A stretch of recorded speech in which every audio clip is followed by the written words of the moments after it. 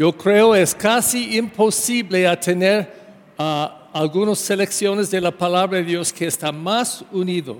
Cada selección, la primera lectura, salmo responsorial, segunda lectura del Evangelio, el mismo tema y es fuerte, fuerte, fuerte. En la primera lectura tenemos este libro de los libros de sabiduría. Está dándonos sabiduría diciendo todo es vana ilusión.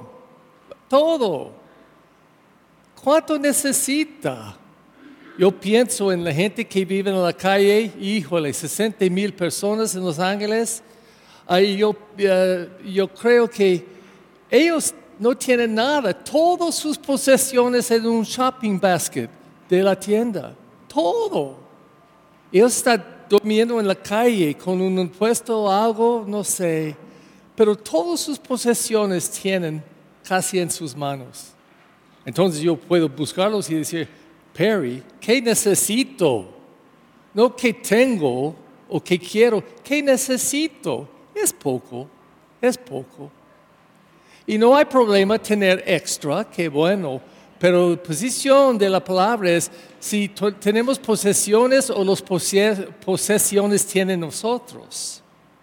Entonces la palabra en la sabiduría está pidiendo esta pregunta, a pedirnos qué es importante a nosotros. Entonces el salmo responsorial, otra vez, en nuestra cara que fuerte dice, recuerdan, vamos a regresar a la tierra, a polvo. Yo enterré a mis 4 hermanos, yo tengo una hermana, pero 4 hermanos, y 2 de ellos tenían cenizas. Y yo estuve arreglando todo, entonces yo fui al lugar a tomar las cenizas y enterrarlos. Y yo pensé, cuando yo tenía esta cajita de cenizas, yo dije, este es toda la persona, toda la vida, es nada, es polvo. Esta palabra recuerda por nosotros, somos polvo. Pero la segunda lectura es elegante, diciendo, mira, debemos pensar en las cosas arriba, en el cielo de Dios, no las cosas solo material. Y dijo una lista, es como le tenía, pero quiero recordarlos porque dice que son las cosas arriba y abajo. Dice, den muerte pues a todo lo malo que hay en ustedes, las cosas carnal.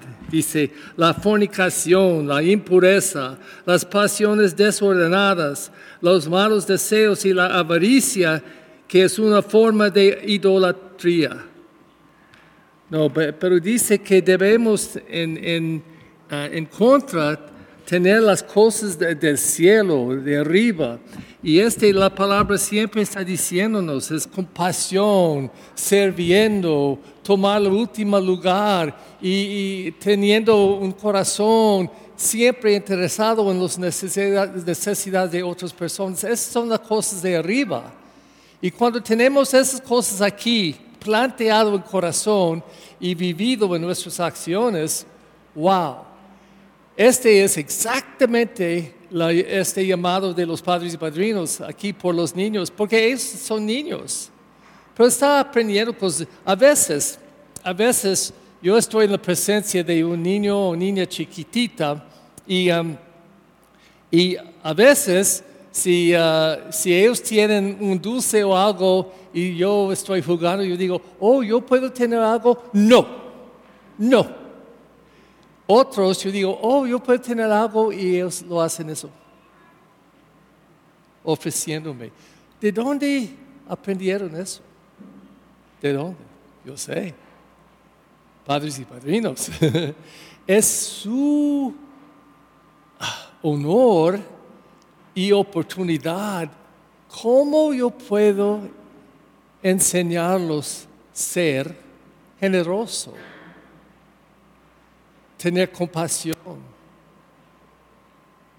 ser personas que quieren ayudar.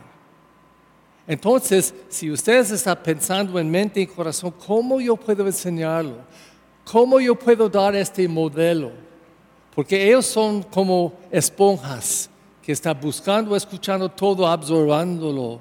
Entonces ustedes tienen un gran llamado a ser personas que pueden enseñar esas cosas, las cosas de arriba, las cosas de vida. Pero el Evangelio, es increíble. Y puede apreciar qué estaba pasando. Jesús estaba con una multitud, dice la palabra, una multitud. Y una persona adentro, en el lugar dijo, Jesús, dile, mi hermano, que puede compartir la herencia. No sé si ustedes saben eso, pero por los judíos, el primer hijo, hombre, las mujeres no pudieron recibir nada. Pero los hombres, el primer hombre recibió toda la herencia.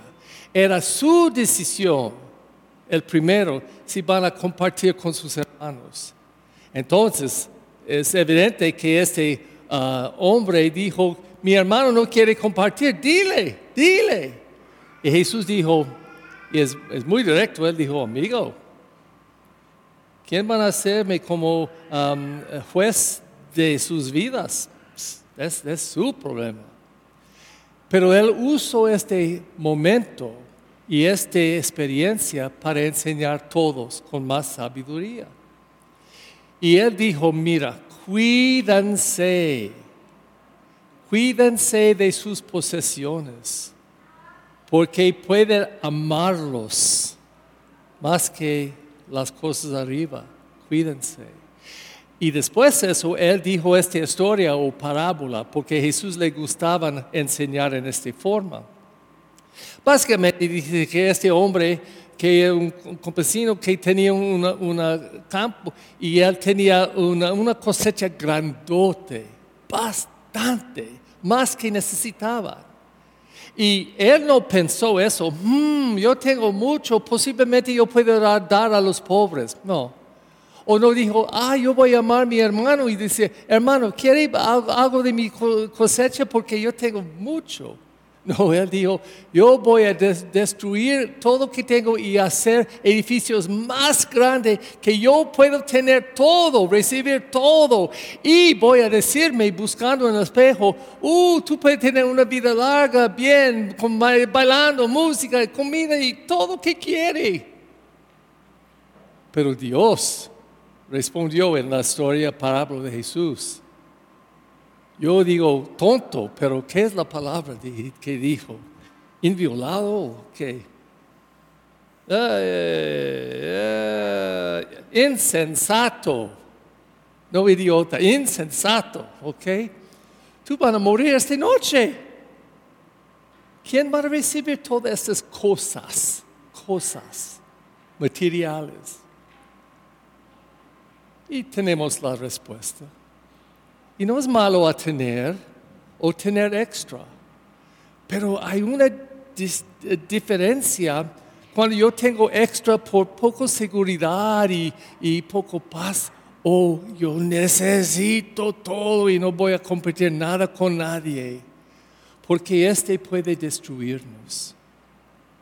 Y Jesús está diciendo una verdad, porque yo creo, especialmente como padres, cuando buscan sus hijos, si tienen uno que no quiere compartir sus juguetes o nada y van a llorar si alguien va a tocar sus cosas, yo busco padres y está como ellos tienen una tristeza en su corazón diciendo, no, mi hijo, no piensen como eso, es su hermana, es su hermano, ayudan. Entonces, como una gran lección de la vida, Jesús está hablando con nosotros este día. Yo creo que es apreciando que no vamos a vivir arriba siempre o perfectamente bien, no. Pero sí tenemos un deseo adentro. Jesús, yo quiero seguir su palabra, su ejemplo, este tipo de amor. Es mi deseo a escucharlo, recibir su palabra y poner en acción en mi vida.